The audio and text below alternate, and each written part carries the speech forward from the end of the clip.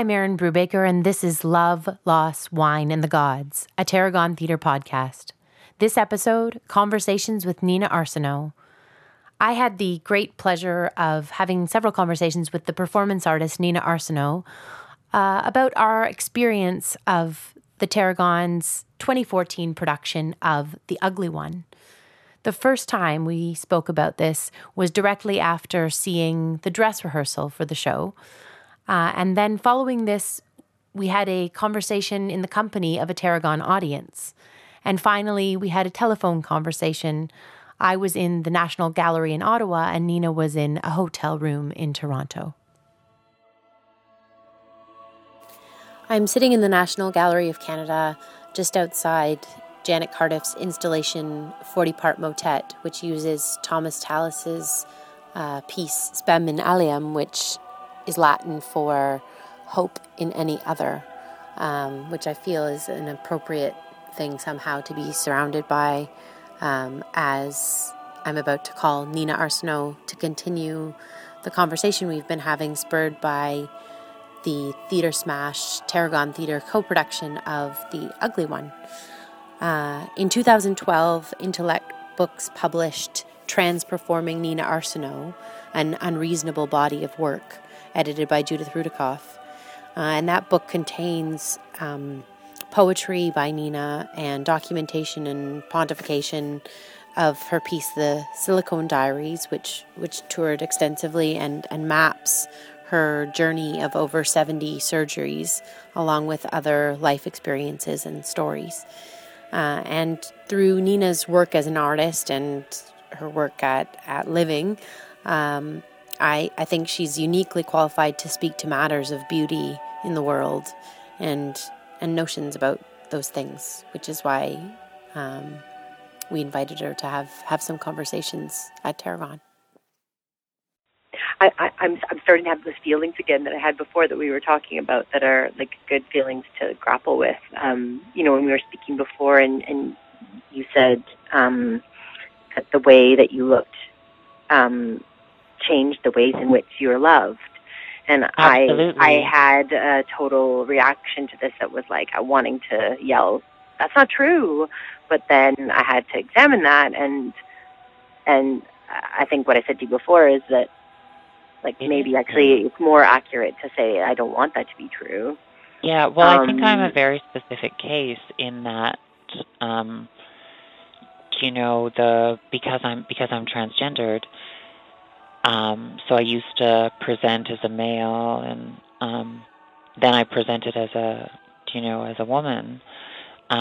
If I presented as a woman, but I still had my very old masculine face when I was in my 20s, it really kind of was impossible to be loved by a straight man. There's just something about it. He could love me personally, but not romantically. Not romantically, and not that kind of love that has eros in it, the sort of erotic and romantic love. Just for the sheer fact that I did not look the way he needed me to look like. You could say, oh, he could do a whole bunch of work and go to therapy and acknowledge that beauty is like this culturally constructed thing. Is the ugly one the person who has all this plastic surgery because they think it's going to make their life better?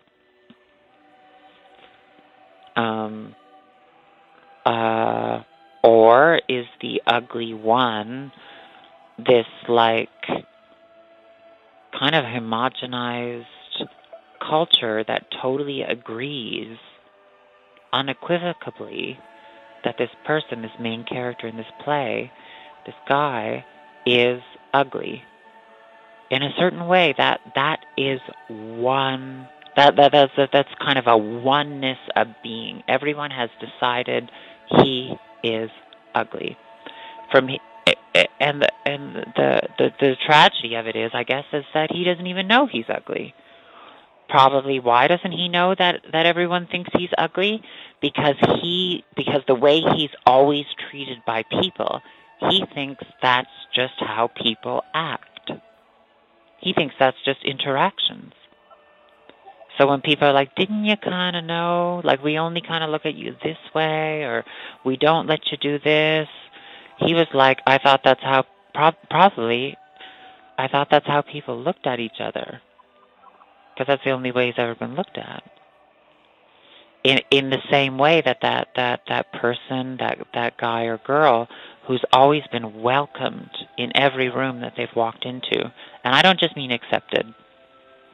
Yeah. So that person who's always been, every time they have walked into a room, that whatever, I think back to maybe that golden boy in my high school or whatever.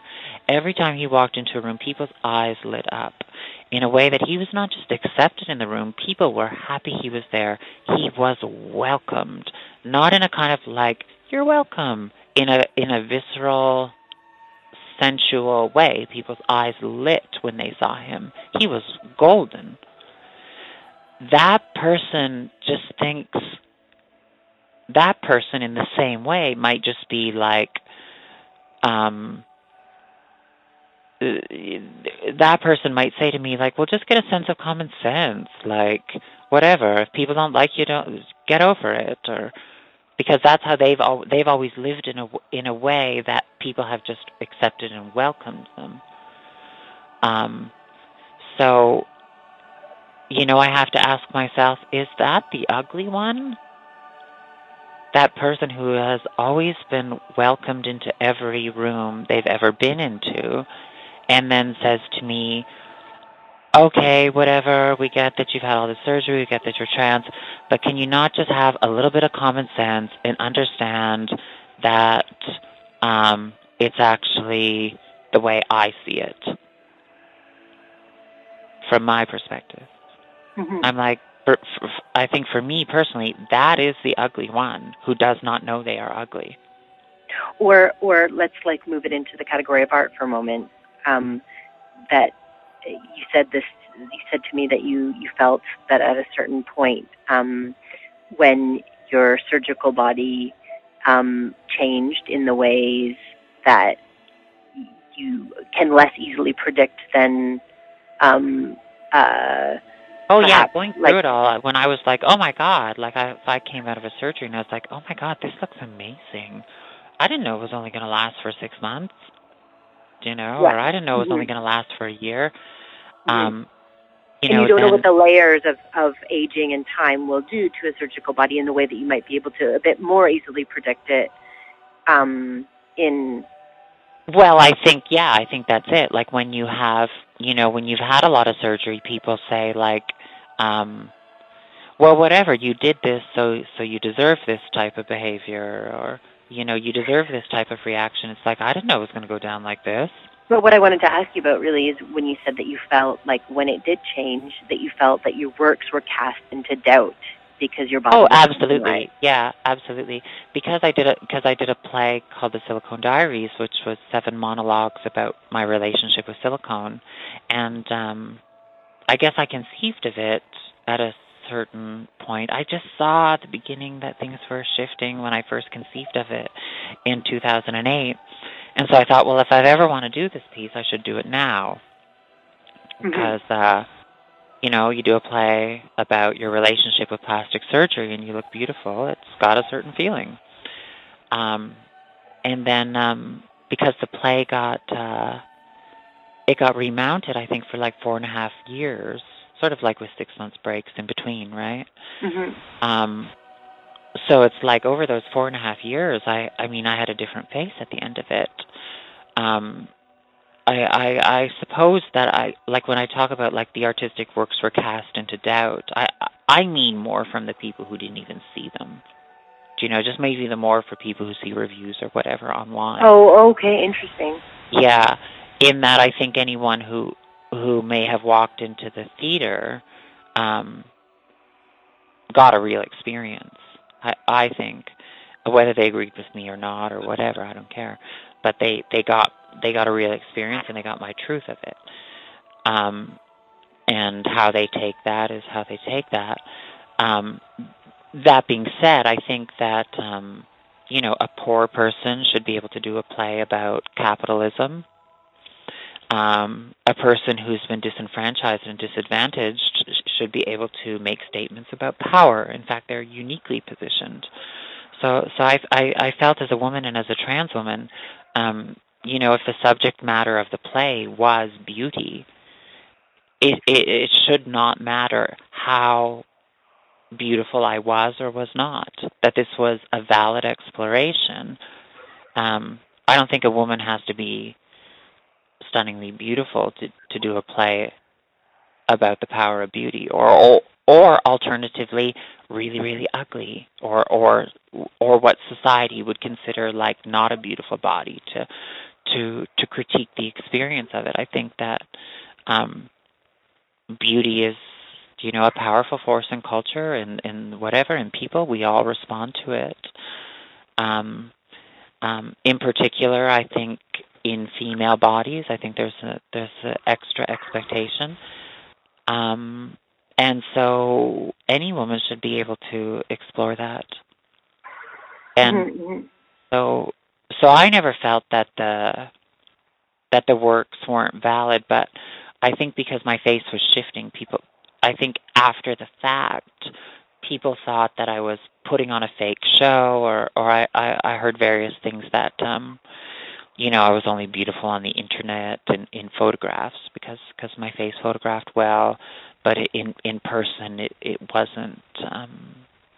Which is all about a demand for authenticity, even in a construct. Absolutely, but my authenticity was, this is the way it photographs, this is the way it looks in person, and this is the way I am when I'm technologically mediated and not even airbrushed, just a photograph. Well, and I think you're questioning these things all the time. I mean, when we were sitting in the Tarragon the other day, you were touching your hair, which is not your grown-in hair. It's a wig. It's a wig. And you were holding your hair and you were saying, "This People is ask real. me sometimes I'm touching if my hair is real." You said, it's real. I'm touching it." You said. Or I say, would you love me more if my hair was real? And then they say, no, I don't care. I wouldn't care. I'd love you anyway. You're fabulous. But then sometimes I just for a moment, I correct it afterwards, but I might lie in that moment. People say, is that all your real hair? I'm like, yeah. And then they're like, oh my God, which has a very different vibration and feeling than, oh no, I would love you anyways. You're fabulous, right? And it's like, I think that for me, that's empathy. It's very provocative too. It definitely has equal parts dark, no doubt about it. But in a certain way, I felt that they had annihilated each other's judgments about their own bodies by making themselves the same. And so these two people could actually see each other, and in doing that, they loved themselves and saw. I felt that what I saw was two people seeing that we are all connected.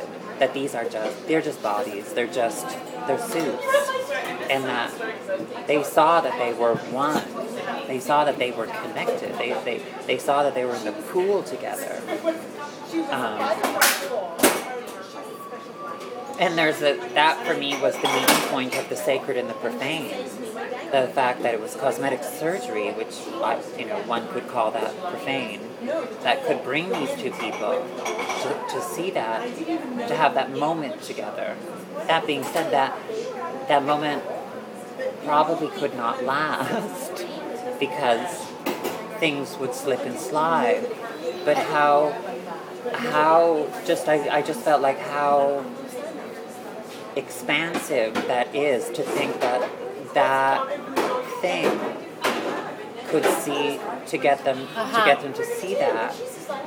The artist Orlan, who's had extensive plastic surgery herself, and I agree with her in this, is that the outside has never matched the inside. When I was young, I felt old. When I had the body of a man, I felt like a woman. when I, had the body of a transsexual, I felt like a non-transsexual woman inside. And when I had, a beautiful exterior, I still felt ugly on the inside. And then when I there was a time, with the tan and all that stuff, I felt like I had this kind of, pornographic bombshell look going on. But inside, I felt like I was a philosopher and an intellectual having, these profound experiences, but looked like a bimbo.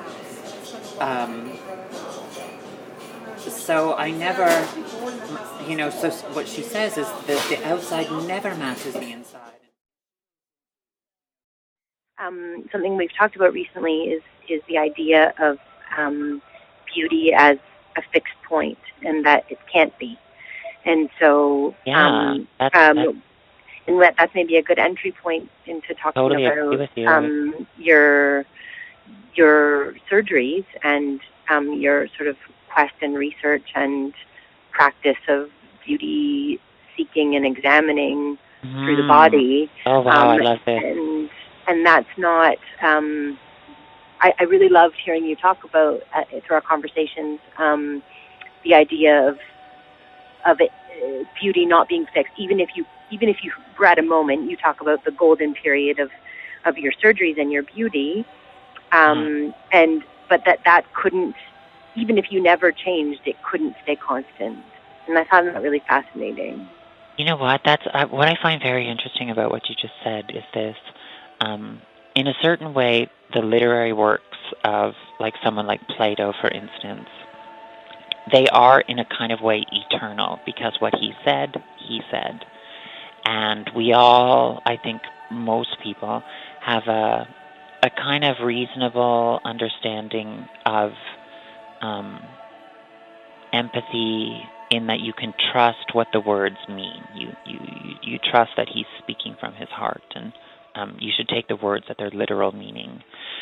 But then something, and so in a way that those literary works they have great lasting power. But then something like beauty, I mean, I don't even just think, whatever, anyone's own personal beauty fades or survives. I think, the standards of beauty through history they're so malleable. They have been so malleable.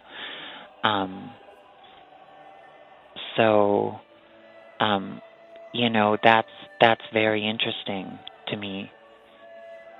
Body fascism, or what we call body fascism, is it's not just one thing. Body fascism is being told, I have to be this, no I can't, I have to be that, or no I have to love my natural body, no I have to look perfect, or no these are natural bodies, but those aren't natural bodies, or that's natural looking makeup, or there's all these different confusions about it. And I actually believe that these schizophrenic messages are, and what I mean by schizophrenic is I just mean by all these mixed messages, these contradictory messages, and sometimes even coming from the same company, right? So even maybe the same company will define beauty in so many different ways. I think that is, I don't know if it's intentional. I think sometimes it is, and I think sometimes it just happens. But I think that kind of massive mixed messaging is actually a strategy of capitalism to keep people going like, oh no, I have to buy this, or no, I have to be that if I'm going to make money, or okay, this is what makes money. And then culture keeps changing what the ideal of beauty is very, very quickly. And there's so many companies in competition for our money that they're all trying to deliver us the most potent or vital message, because I think that attracts our spending dollar. Well, the play, The Ugly One, that started this whole conversation that we've been having has been described as depicting a narcissistic world obsessed with beauty, image, and plastic surgery. And I think you've spoken about how narcissism is a strategy for capitalism, so that we have, speaking of mixed messages, we have a lot of... Well, I think that brings up the question that, I guess it sort of says, like, well, what is narcissism? And that's the really, again, I don't think the play is about narcissism. I think the play is narcissism. And I think that's very, it's a very important differentiation. Can you talk a bit more about that, like how it's narcissism, how you see it as narcissism? Well, just the idea that, number one, just the idea that narcissism, just as a word, is so loaded with cultural meanings. I think if you want to, discount someone, you say they're a narcissist. That's a really, but like, I think it's very important to differentiate between like kind of malignant, malevolent narcissism and narcissism, and we could even separate that from vanity. Because this is an artistic piece, I think it merits serious intellectual thought. And so just to say like, oh, well, that's narcissistic, that always sounds like a negative put down. But if we look at, say, narcissism as like an outer husk or an outer coating on top of an interior that is not revealing itself, then in a certain way we have to all acknowledge, that we're doing that sometime, and that the very idea of business thrives on that. Because no one says, buy this product, we're putting it in this like splashy commercial because we're trying to stimulate your senses because we want your money. And also we maybe think that this is like, it smells really nice too. Right? No one ever says that, right? There's always this outer casing. And I'm sure there's tons of people who would respond to that and say like, well, not me, I'm totally authentic. But even that is a kind of narcissism, I think, because I don't believe it. I do think that going into the theater is the most civilized way for us to experience each other. Thank you so much, Nina, for all the time and thought you've put into conversations around these, life. Yeah. And it's, like I said, I think this play has an incredible capacity to heal whatever, all of us are ugly. I think that actually can be super, super empowering. Yeah. How about just acknowledging that we all have an ugly one inside of us? This has been an episode of Love, Loss, Wine, and the Gods, a Tarragon Theatre podcast. Many thanks to Nina Arsenault for joining us. And thanks to you for listening.